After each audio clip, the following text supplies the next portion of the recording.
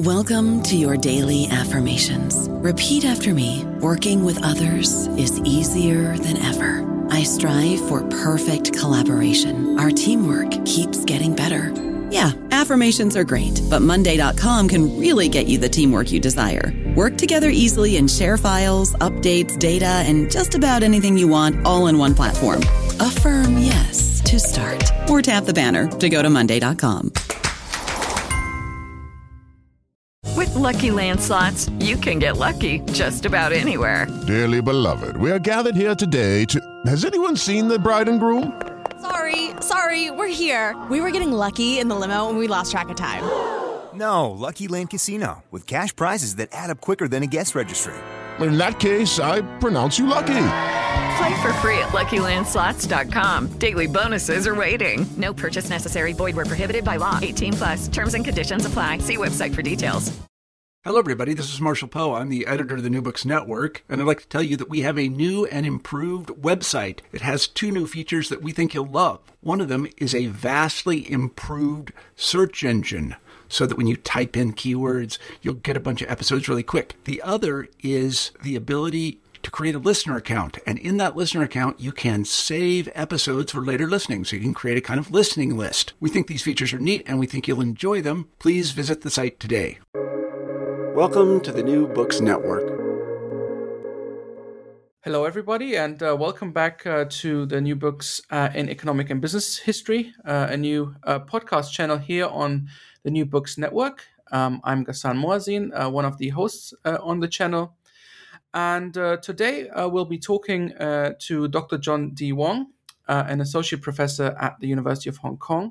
And we'll be talking about his recent book called Global Trade in the 19th Century, The House of Hoque and the Canton System, which came out with Cambridge University Press and is a fascinating study of China's global trade connections during the late 18th and early 19th century, both with Europe and the United States.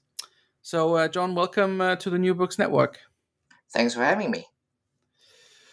So to start off, as always, I wanted to ask you, sort of before we dig into the book more specifically, I wanted to ask you how you actually came to the study of modern China and global trade, how we ended up studying this particular area of history.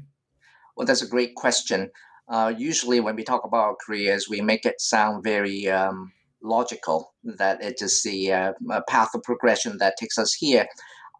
But then in reality, there are lots of twists and turns. There certainly were plenty in my case. And in my situation, I have become a business historian by way of economics, career and investment, and study of history. I think that background has actually been quite helpful because it reminds me of contingencies when I do my own writing of history. But then if we were to think about work that I've done, the one thing seems to have remained constant, and that's my interest in Hong Kong and the Pearl River Delta area, now reincarnated as the Greater Bay Area. Maybe I can just give you a little bit more details about this path.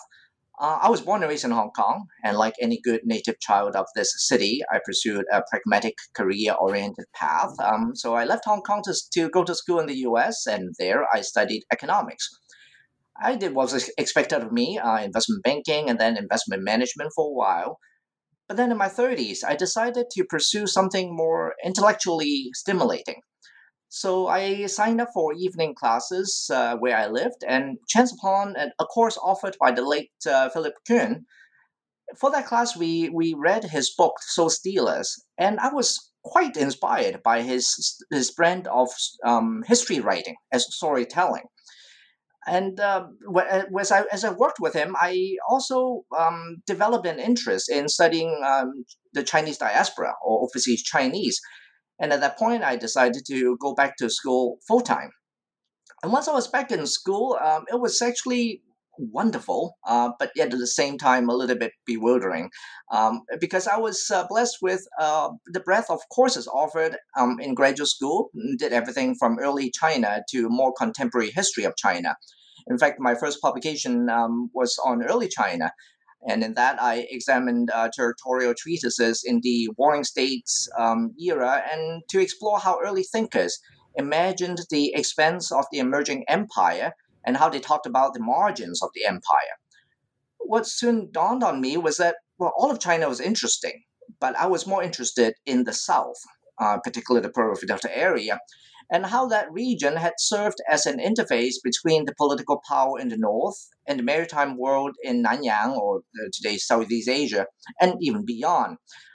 What was also tricky at that moment is that I realized that you can take a person out of business, but not the business out of a person. So I found topics of business history in particular resonating with me as I studied Chinese history.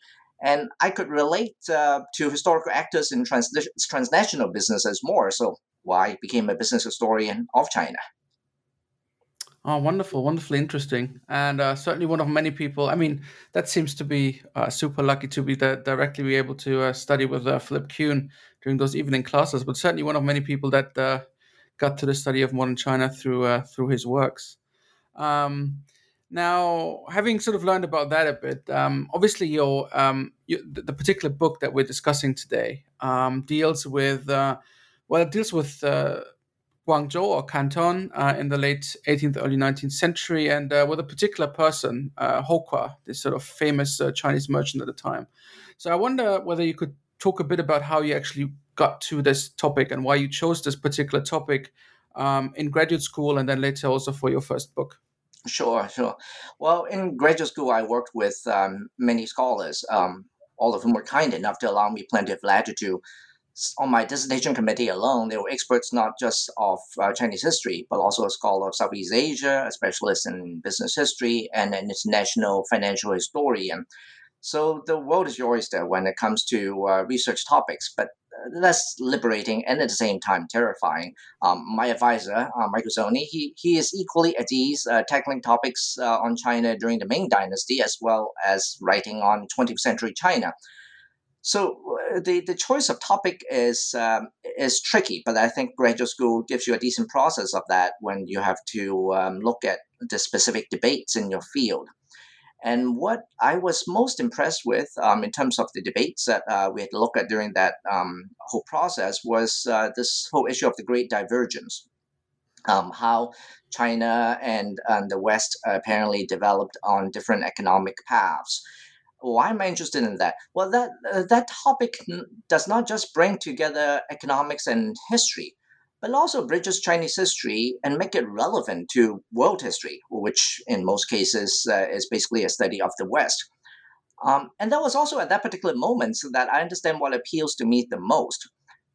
I appreciate aggregate data, but aggregate data for certain buckets that would make appropriate units for comparison. But what was more interesting to me was how about the feet on the ground? Who were the actual historical actors animating historical developments that aggregated to what we know as economic history? We understand from scholarship that the divide happened maybe around 18th century or so. So who were actually driving that particular development? Now, back to my interest in the Greater Bay Area or the Pearl River Delta, Canton was the trading port in the Asian region for that particular period. So, I decided on the Canton system as a lens through which I could explore this whole issue of the Great Divergence. And to think about the Canton system, I mean, I can give you the specific dates, how it became the sole port of call in 1757, and it continued on till the Opium War that ushered in the treaty port era. But I think it's important for us to understand that as part of China's long-standing expansive trading network. Of course, that included overland trade along the northern borders, the junk trade in East Asia, as well as exchange with Nanyang generated by the Chinese diaspora. And in addition, in particular for the Canton system, is trade with partners from afar, in particular increasing European maritime traffic in the 18th century. I was certainly not the first to study the China trade of that period. There was a lot of existing scholarship. As we say, all history is contemporary history. So if you were to look at the history or the research on the China trade, it started in the early 20th century with some groundbreaking works that cataloged the various Hong merchant families, some by their own descendants. And by the 1980s, as China reopened for business, there was renewed interest. The focus at that time, though, was the financially troubled Chinese traders. And the usual explanation for their plight was extraction of the Qing state or incompetence of individual merchants overbearing Western partners. There was another turn, though, around the turn of the millennium. The focus shifted to transnational trade. And in particular, a scholar Paul van Dyck, who first taught in Macau and then moved to Canton or Guangzhou, he focuses mostly on the 18th century. And that was a period that's a little bit different from my focus. And the reason for that is that the 18th century was a little bit more multilingual. It involved more continental European languages. I decided, well, if he has done so much on the 18th century, maybe I can move on to the 19th, and so I did. And by the 19th century, you can see that continental European powers have waned, at least in the China trade, largely as a result of the political and military turmoil in continental Europe. Just to give you some figures, the rise of the British traders was at the expense of continental European rivals. 1775, the British East India Company accounted for less than 22% of total tea exports from Canton, behind the Dutch's 30%, and not substantially ahead of the Danes' 17%. Down forward to 1793, the British commanded an overwhelming 79% of the trade. So that it was actually the Western context in which the Chinese merchant Houkwa that I focus on in the book emerged. And what was interesting in his case was that when you have the waning of continental European powers, you have the arrival of another player. In this case, the newly independent United States. Dispatching enterprising traders newly liberated from the monopoly of the China trade. And their arrival was timely and facilitated, because of the shared language, a smooth transition for Houkwa and his China traders to work with Western traders arriving in Canton. Yeah, great, fantastic. Yeah, I think... I was just thinking about I think you have a wonderful graph in your book that exactly shows how from the 18th century you have sort of more of a mixture of trading partners in Canton, and that really then moves over to an obvious dominance of the British East India Company.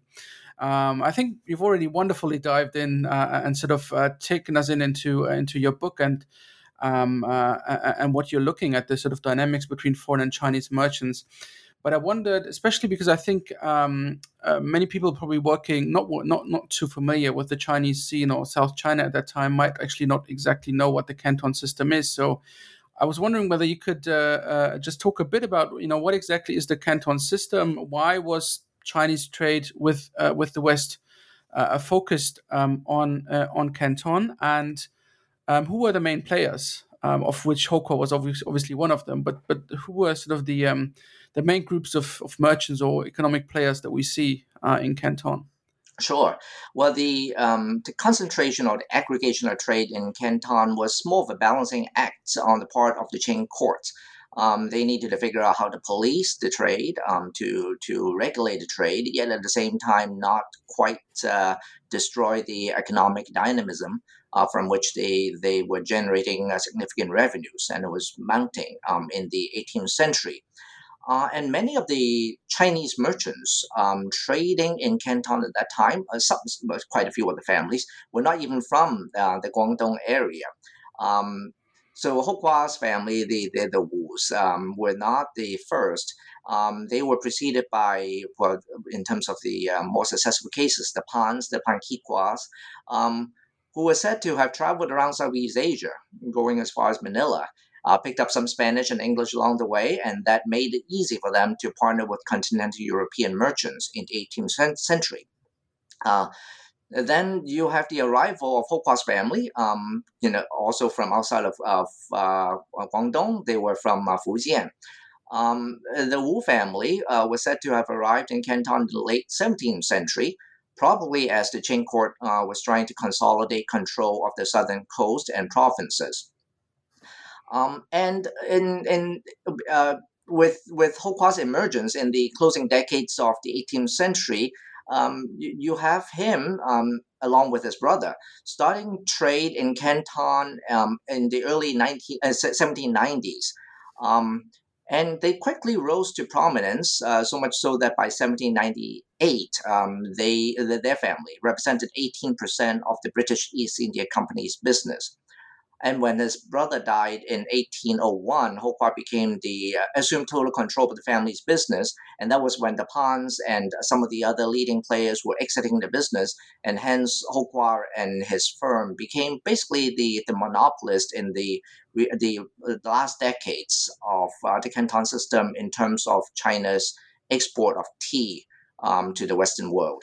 Yeah, I think that's fascinating. I think the that's important to note. So the commodities we are sort of talking about are, in your case, particularly tea, but of course then opium comes in sort of as a remedy because the Westerners don't really have anything else. They have furs and cotton and somewhat, but they don't have anything else quite as that is quite as sought out by the Chinese as the Westerners want tea, and therefore they switch. They bring in opium then.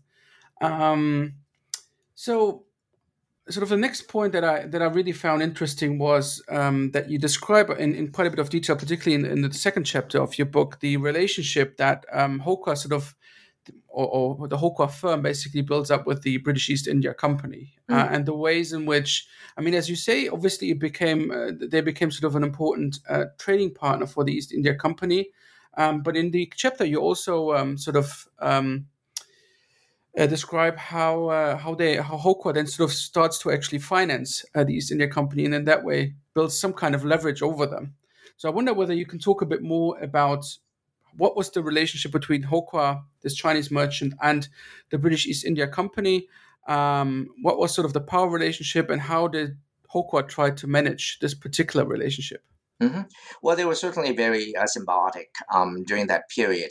And that relationship grew over time, and it certainly built on the material exchange that came to be in the Canton trade.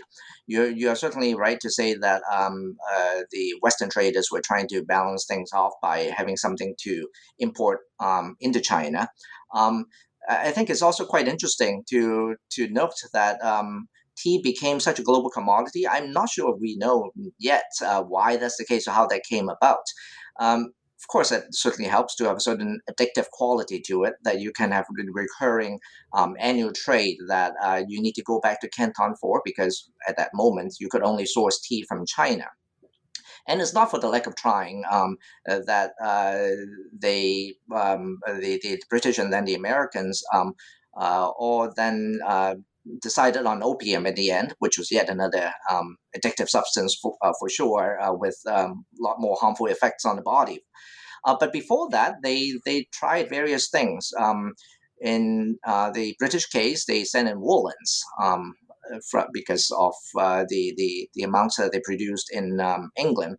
And in the American case, they tried all sorts of things. They tried fur for a while, which living in Hong Kong, I am constantly reminded of all these rich ladies trying to put on some fur on Chinese New Year on the 2 days when the temperature drops below, 20 degrees Celsius. So that didn't quite work. And for a while, they were trying to look for comparable commodities as well. The Americans found what they thought was ginseng in America to complement what people found to be quite scarce in China. But then, as we know, American ginseng isn't quite the same as Korean or Manchurian ginseng, and that didn't quite work. But before opium, though, what seemed to have worked, and that's something that I think we have largely overlooked, was that silver in and of itself was also a commodity that's traded. We tend to flatten silver to just the weight that was transported from one place to another. But then that was also a commodity that had its own exchange rates or prices as well, because they were not all created equal. Chinese tael is not quite the same as Spanish silver coin. And even for that, different brands, different mints had different prices, and there was a vibrant market for that in Canton and beyond. So that was the context in which Ho Kwa was working with the British East India Company. Tea was the commodity that underwrote the recurring arrival of the British and other Western merchants into Canton. But then they were struggling to figure out the other side of the trade. And when opium became the obvious choice for basically the commodity to complete the circuit, it was a tricky business. Not all merchants were allowed to, could openly trade in opium. Well, no one could, but certain people face heavier fines, like the Hong merchants, the Ho Kwas, and his Chinese compatriots.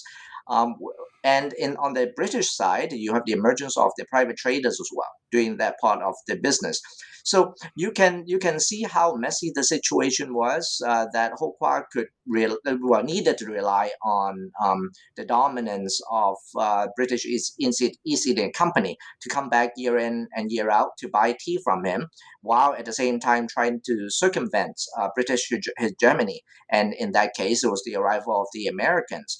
But then the Americans were not quite the same as the British. The British East India Company was a well-oiled machinery. So that's why when you look at their business records, you see their formulaic entries scripted on nice, heavy paper. The Americans, new arrivals, so you see more of their business records, but mostly personal letters penned on flimsy paper, written front and back sideways. The hardship of the merchants spending time in a faraway land to earn what they call a competence for the trip back home. And it was Ho Kwa's leverage of the Americans that helped him create at least some sort of a balance with the British at that time. And the way he did that was by consigning tea to America. So the dynamics of trade was totally different. With the British, he had basically a contractual amount that he delivered to them at a fixed price. With the Americans, he sent probably not the first quality, the top quality of tea, but boatloads of it to America, where his partners would then sell for him at the prevailing market prices to the American market. Oh, fantastic! Yeah, and I think, and that's also where the whole Ho Kwa tea brand even comes from. Then I think that some people might be familiar with. But as you sort of brought up the Americans now, I think what is really absolutely interesting in your book is the relationship that you obviously described, that is sort of built up between particular American traders and the House of Ho Kwa. And I mean, you particularly talk about one individual, that is John Perkins Cushing and Perkins & Co., and of course also the Forbes family. So I was wondering whether you could talk a bit more, not just about their business relationship, but also about the personal relationship that obviously existed, because it was not the case that Ho Kwa just sort of did business with any American traders, but he had a very particular sort of partnership that he struck with few select people on the American side. So I wonder whether you could talk a bit more about that. Sure. Well, Cushing and also the Forbes were certainly instrumental in Ho Kwa's business plan. Maybe a word on the transition, though. I mean, he was trying to get out from under the British control. And how do you do it? I mean, you cannot just hire a British linguist to help translate for you. And it's because the Americans spoke basically the same language as the British that facilitated that particular transition. Ho Kwa didn't speak English. He spoke what was called pidgin. And from some of the documents that I've gathered on the Forbes, we know that pidgin actually is basically a corrupt form of saying business. And when I read that, I could only picture an old grandma in Hong Kong or in this part of the world trying to you try to teach them to say the word business, and pidgin might be what you'll get. So they spoke pidgin. In other words, they spoke business. And what's interesting, though, that in that case is that, well, they didn't need to speak standard English. There's nothing that needed to be so standard about that, so long as you can get your point across. And so you can see a sense of priority of what is what is important to them. So in that particular period of trade, that was a very peculiar feature. And in the case of Houkwa, what was crucial to his success was that he basically had by his side either John Perkins Cushing's or one of the Forbes brothers in Canton for much of the period, or actually for the whole period leading up to the Opium War. So there was a continuous chain of trusted the confidants that he had by his side, who was working with someone else on the American side of the world, dealing in tea and reporting back to Canton of the conditions, not just of the tea market, but also the financial market. What you can get for bills of exchange at one particular place or silver in a different place. And that underwrote the business success of Houkwa during his lifetime, and as I continued in the rest of the book, even past his lifetime, because that's a relationship that facilitated capital exchange back to Canton all the way to the 1890s. Now, it was not really for the lack of trying that Houkwa focused on just one particular family or one group of cousins. Before that, Houkwa traded with quite a few other American merchants. And some of them, because of the difficulties in Canton and also back home, absconded back to the U.S. And that was actually an interesting episode because it tells you how, well, before the emergence of an international court of arbitration, Houkwa did resort to some of the U.S. courts to see if he could recoup some of the money that his debtors actually carry with them back to the U.S. But then he and his trusted advisors, I think at that time was Cushing, decided not to go after the bankrupt debtors relentlessly. In other words, not to throw good money after bad. So that's also a reminder that trusted advisors are important to you. Legal regimes, sure, but legal channels was just a useful resource and not necessarily a prime consideration. In essence, legal remedies was a last resort. You need personal relations to get the business to function the way it did. I don't know about you, but I'm very busy and I don't have a lot of time to cook. That's why I subscribe to Factor. Eating better is easy with Factor's delicious, ready-to-eat meals. Every fresh, never frozen meal is chef-crafted, dietitian approved, and ready to go in just 2 minutes. You'll have over 35 different options to choose from every week, including Calorie Smart, Protein Plus, and Keto. These are 2-minute meals. Factor meals are ready to eat and heat, so there's no prepping, cooking, or cleanup needed.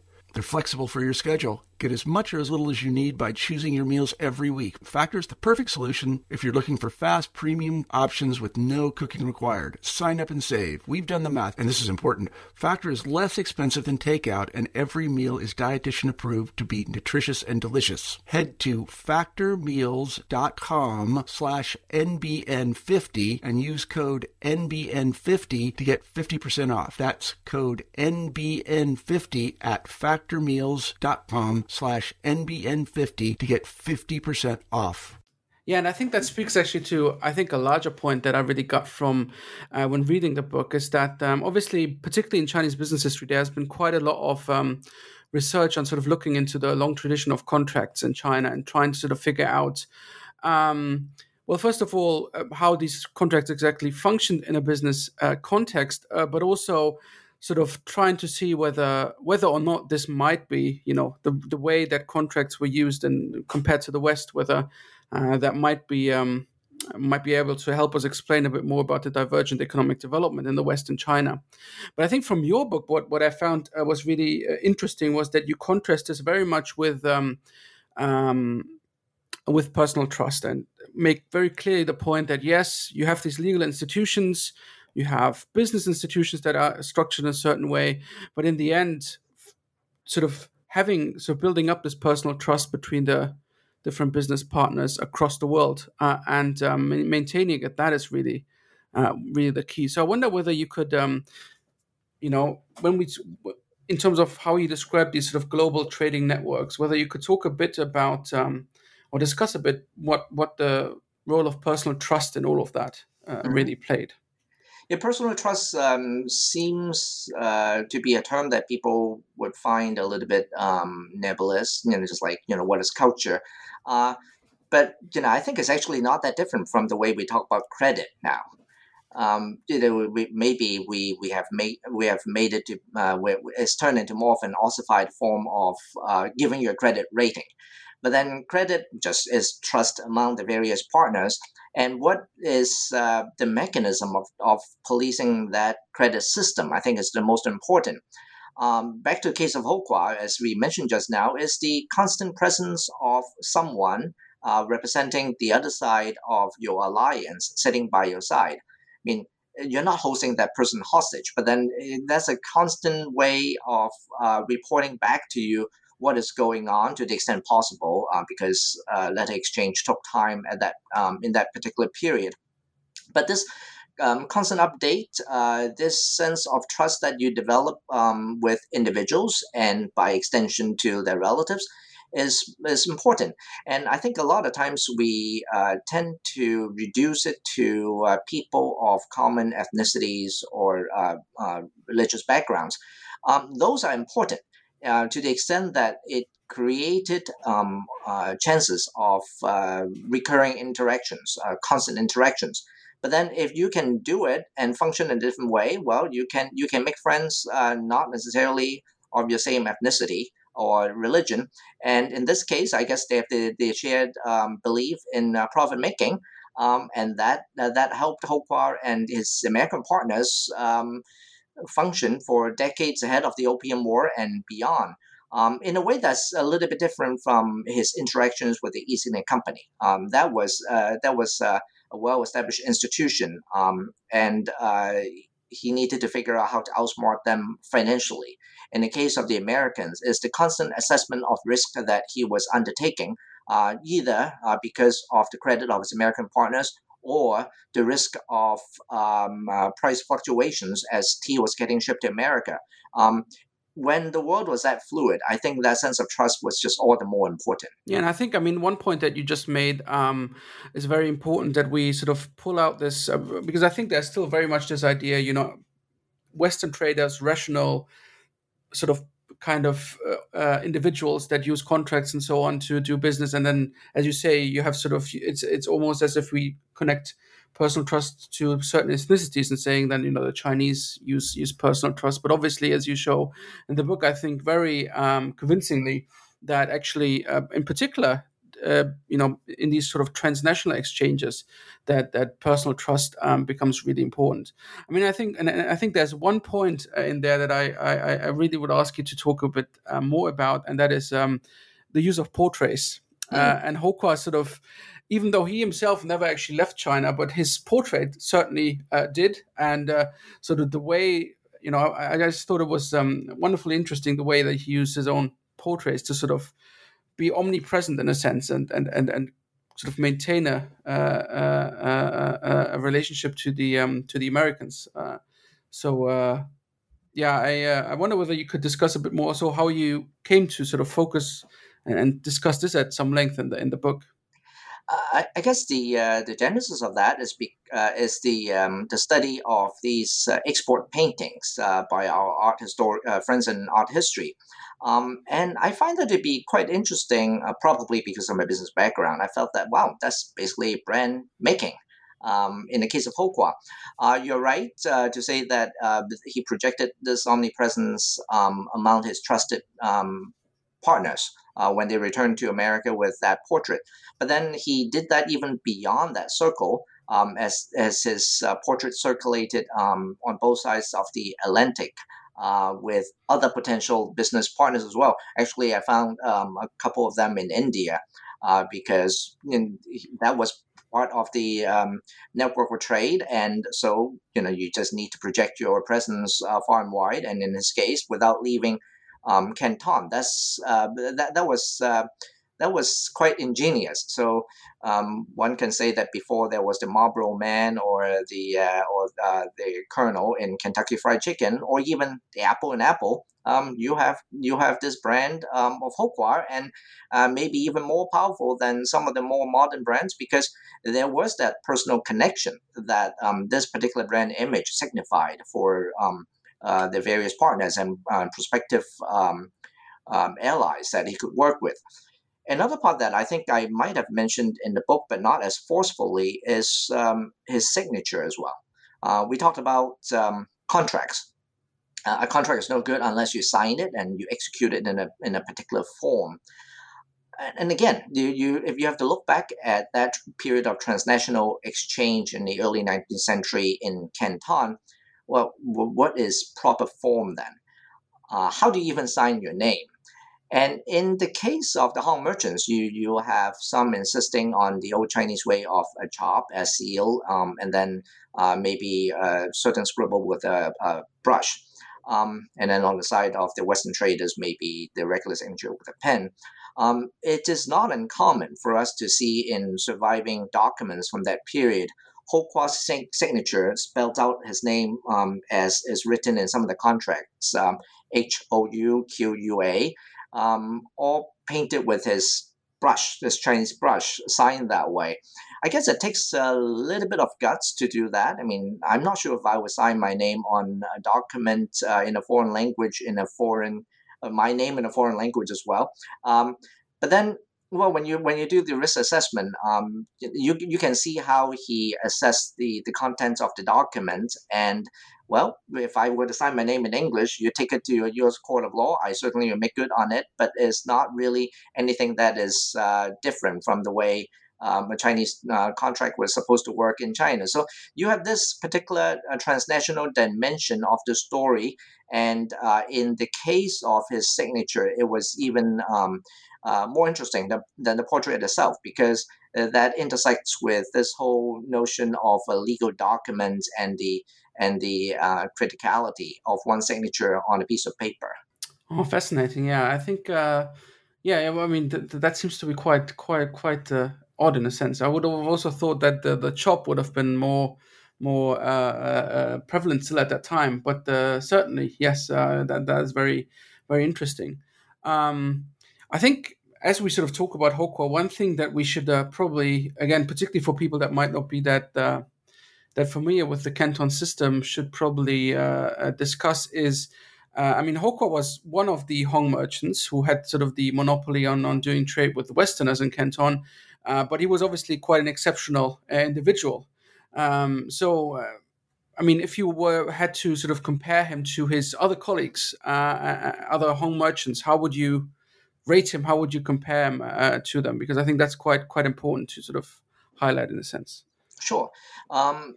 That's the usual challenge of the book. You know, how representative was Ho Kua, and how should we think about him in the context of the other Hong merchants? The simple answer is, I guess, if you were to look at the popularization of personal computers, it's tough to not talk about Bill Gates, even though there are a lot of other failed cases of software developers.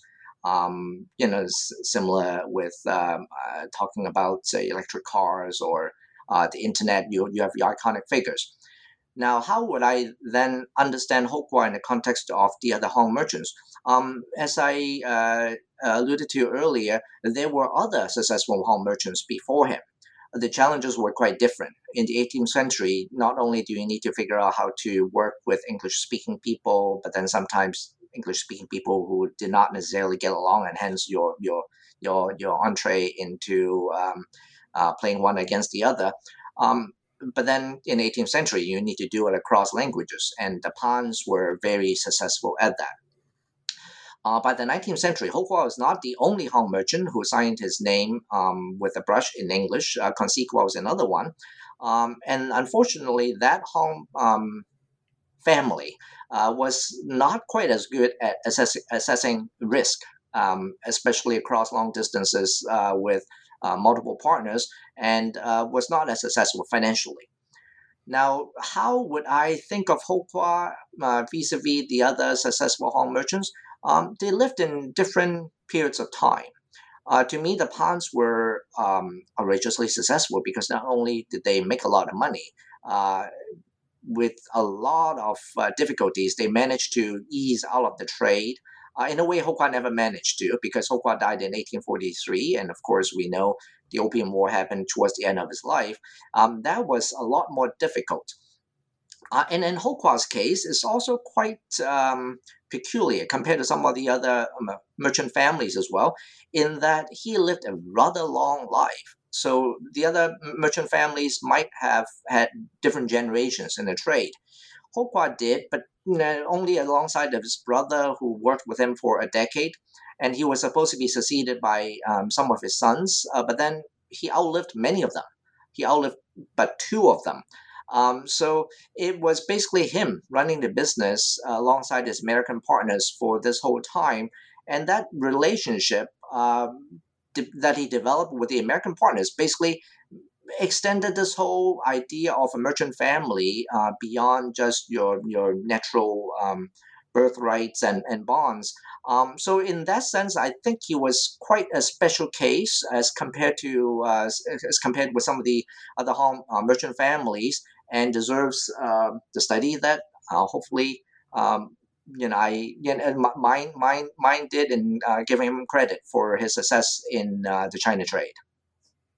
No, yeah, absolutely. I think one thing to probably also highlight is certainly, I mean, I'm not an expert on the Canton system, but I think a lot of the literature also previous literature rather, talks about the Hong merchants rather in a negative light, that there were a lot of bankruptcies, many of them were not successful. So I think highlighting one of the, that this model that the Chinese merchants did succeed and did compete and cooperate, not just from an inferior position, but also from a with a lot of agency with their Western counterparts. I think that's another reason why this case is certainly deserves a proper treatment that it gets in your book, certainly.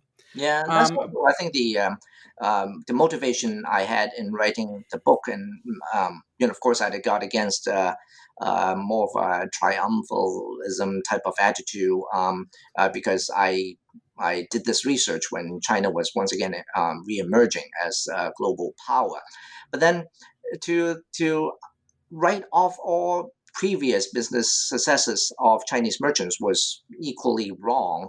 And I hope that the story of Hokua restores some of the balance there. We need to understand that before the imposition of what we now know as international standards, which primarily products of the West, we need to understand that there was a more dynamic system of exchange, more fluid, in which Chinese were pivotal players. And as you pointed out, I mean, if Hokua was a capital source even for the East India Company, the British East India Company, the balance of power was not quite as lopsided as I think some earlier studies might have suggested. And it's important for us to understand the Chinese merchants at that particular moment without the lens of a later period. No, absolutely. I think that comes out really, really strongly in your study. Just now, you obviously mentioned the Opium War, and I think the first Opium War, and we need to sort of start. That is quite a turning point, obviously. I mean, also because Hokua obviously died in 1843. But I wonder whether, yes, you can discuss a bit what difference the Opium War made to the trading networks that Hokua had built up, and also what happens to the family business after Hokua's passing, and then and that's obviously connected then with the rise of the treaty port system after the first Opium War. Mm-hmm. Well, that's the challenge of doing the humanities as opposed to natural sciences. There's no experiment we could run. There's no control that we could have. Hokua did die right when the Opium War ended and the Canton system was concluding. So it's tough to separate his passing from the effect of the change of the system from the Canton-based network to more of a treaty port system. But as I tried to do in the later part of the book, you can see that even with his son, who is not quite as much of an entrepreneurial spirit as Hokua himself, the importance of Canton lingered, partly because of the connections that people built there, partly because where the money was. I mean, Hokua's family did hold on to a lot of financial resources, both within the city and beyond. So you can see traders coming back to Canton. As a matter of fact, some of the interesting documents showed up because you have the rearrival of Forbes' cousin in Canton, looking up Ho Kwa's son, trying to reestablish contact. And from that contact, maybe Ho Kwa's family did not become as much of the driver of the trade, directing traffic, steering development. But then they were very powerful providers of capital to some of these Western merchants, the Forbes in particular. Hence the discussion I had about the lingering investments that Ho Kwa's family made in Russell and Company and the Forbes.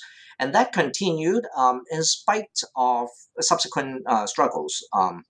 The Second Opium War, Taiping Rebellion, and that dissolved actually not only because Ho Kwa's family was facing difficulties, but also because the Americans themselves were not having their own financial struggle, and as the Russell and Company enterprise dissolved in the 1890s, that was actually the eventual conclusion to that particular partnership, almost 5 decades after Ho Kwa's death.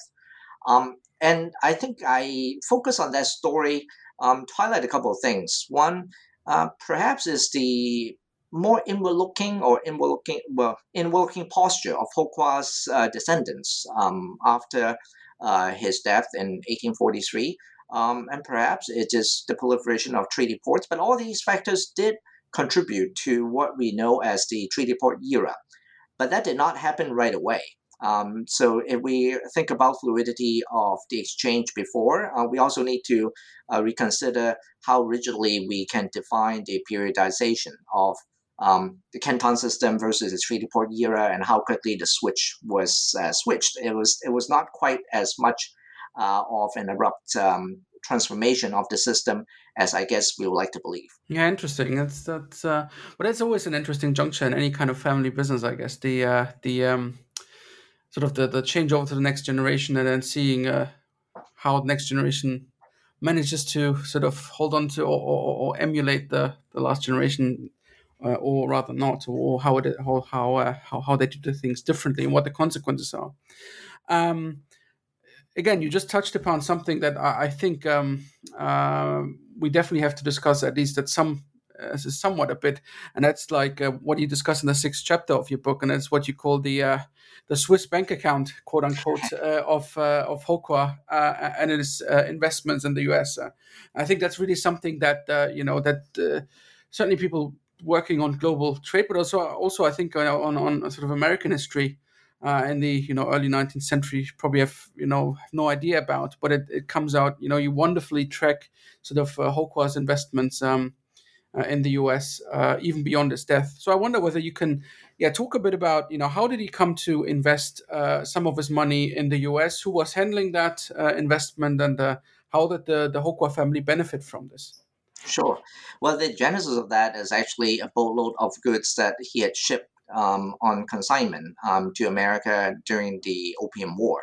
And originally, Ho Kwa himself had wanted the money to be repatriated to Canton.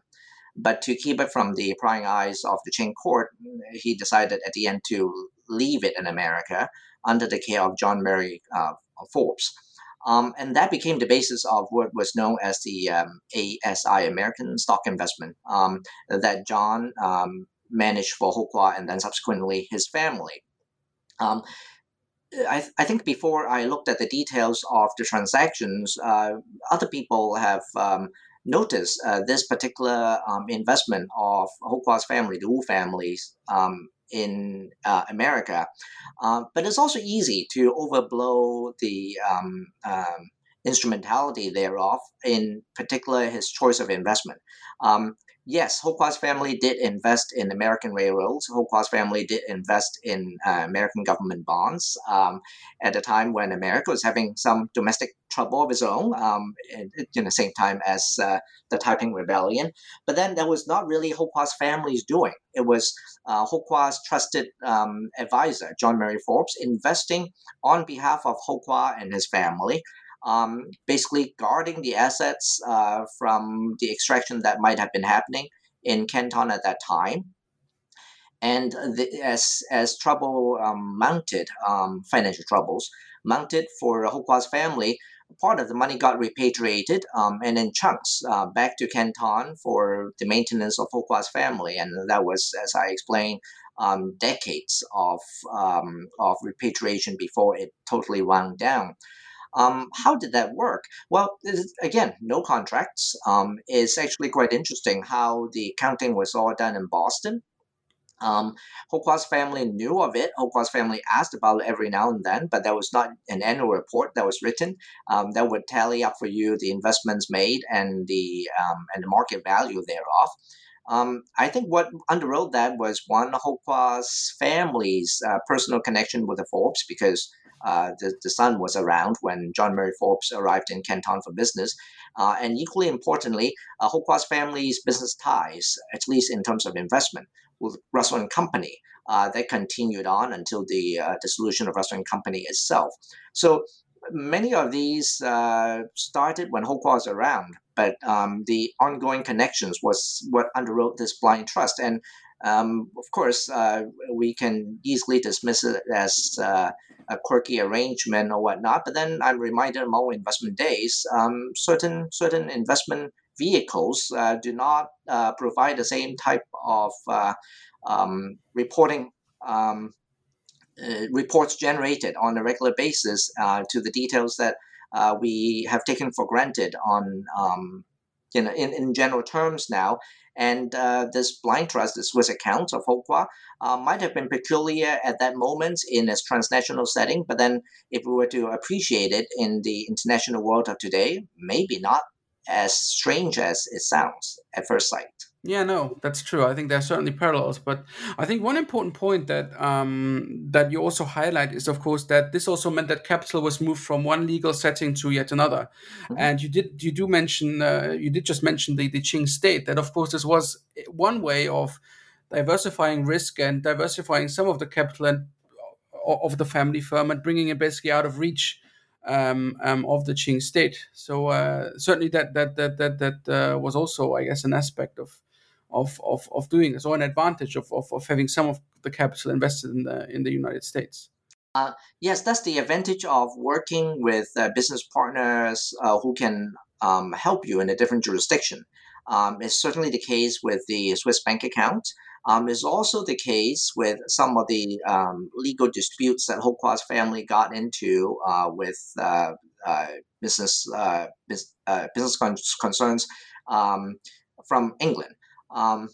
So what they did was some foreign shopping when it came to legal resolutions, and Ho Kwa's family, for some back payment of rents, Canton decided to take the case to Hong Kong, the British colony of Hong Kong.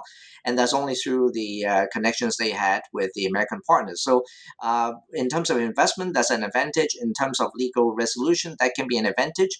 And I would highlight that as quite a departure from the earlier period, especially when Ho Kwa decided not to pursue some of the legal cases in the U.S., but then later on, when these boundaries were becoming more solid, when the jurisdictional boundaries were becoming more solid, it became a resource in a different way as international standards were setting in and jurisdictions were becoming more rigid.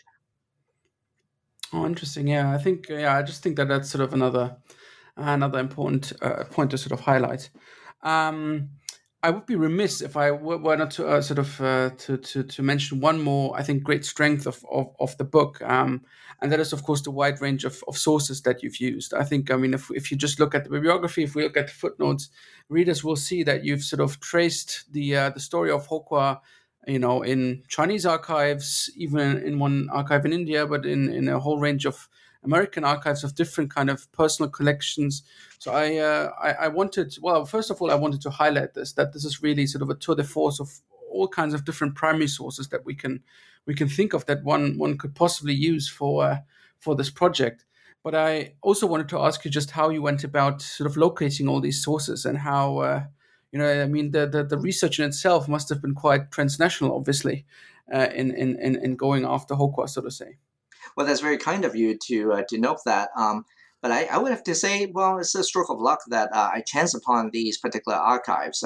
The locations were quite convenient for me, shall we say. I was going to the Baker Library of the Harvard Business School and Massachusetts Historical Society, basically after class, and spent months there looking things up.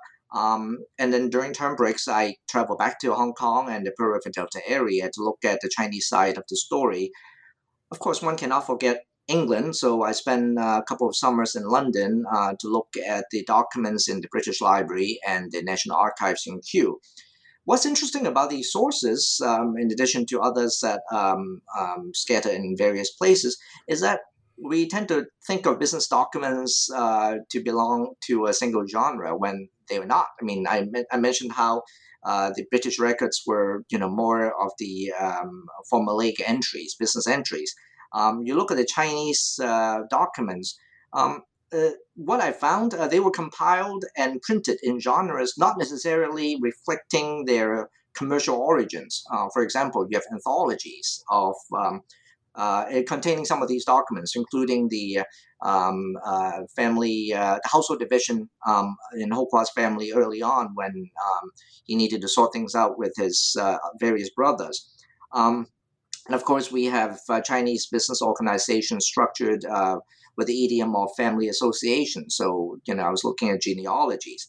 Whereas in the American case, you have more of these personal documents that would tell you a different side of the story in addition to the numbers. So it's actually fascinating to be looking at these various documents to think about how the different trading partners approached this very transnational network of exchange and how they sustain the commercial transactions for such a long time. Yeah, that's. But again, I absolutely. But again, I think this really needs to be highlighted to sort of collect all these sources, find them in all these distant places, and then bringing them together. I think certainly for a historian, that's always sort of the fun part of the research, or one of the most interesting parts of the research. But still, it should just be highlighted the vast array of archives that are coming together in your book.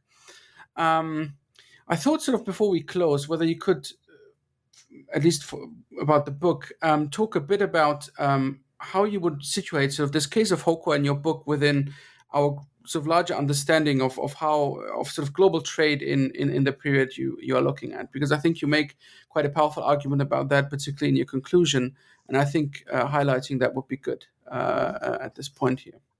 Sure. What I wanted to do in the book was to restore some understanding of Canton as a dynamic nexus of trade in that particular period, which it was, and it served its function for almost a century. And I think that is especially important today as our international, that's West-centric standards are becoming increasingly insufficient to contain our transnational exchange, especially when China once again assumes center stage in today's environment. So it is important for us to understand the fluidity of the system which Canton represented in the absence of an international system that was supposed to regulate everything among the various trading partners. And that what came after Ho Kwa and the Canton system was but a construct fashioned by a certain group of business interests, and that's not necessarily the only option. So in today's environment, we need to acknowledge the interest and the dynamics of different groups, and maybe approach with more agility today's environment as we negotiate a new course for global business flows. Yeah, wonderful. Yeah, I think, and again, you bring this out. I think also what we can learn sort of about global trade today from the Ho Kwa story and the Canton system, you bring it out quite strongly particularly in the conclusion. So, John, we've already taken up quite a lot of your time, but I thought before we close, we of course all want to know what you're working on now that the book is done. And you've dealt so much with Ho Kwa. What is your current research or next project on? Oh, thanks for asking. Well, I have continued with the theme of transnational flows in and through the Pearl River Delta area, Greater Bay Area. And this time I've moved downstream from Canton or Guangzhou to Hong Kong. And from the 19th century to post-World War II developments in Hong Kong. And in particular, I'm looking at the development of the commercial aviation industry in Hong Kong. And what I'm finding is that the making of Hong Kong into an international aviation hub was not preordained. It went through many rounds of political developments. It was animated by many economic drivers and technological breakthrough. So it is yet another story of the constant rewiring of transnational flows through the region here in Hong Kong, the Greater Bay Area, Pearl River Delta area, with geopolitical shifts, economic developments, technological advancements, and sometimes unanticipated incursions by such issues as a pandemic, which we are going through right now. So business will continue. People, goods, capital, ideas will continue to flow through this region. But how? Well, hopefully this other episode of my historical accounts would give us some clues. Oh, fantastic! Wonderful. That sounds like a really a great project, and we certainly all look forward to learning more about that in the future. But before we close, I'd like to thank you again for taking the time to talk to me today and for being on the show today. I really enjoyed talking to you. So thank you and take care. Thank you for giving me this opportunity, and I welcome feedback and queries from our listeners. Oh, absolutely. Yeah. Thank you very much. Thank you.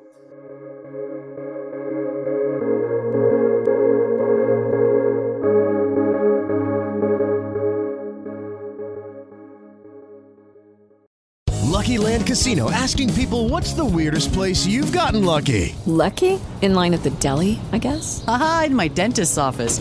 More than once, actually. Do I have to say? Yes, you do. In the car before my kids' PTA meeting. Really? Yes. Excuse me, what's the weirdest place you've gotten lucky? I never win and tell. Well, there you have it. You can get lucky anywhere, playing at LuckyLandSlots.com. Play for free right now. Are you feeling lucky? No purchase necessary. Void where prohibited by law. 18+. Terms and conditions apply. See website for details.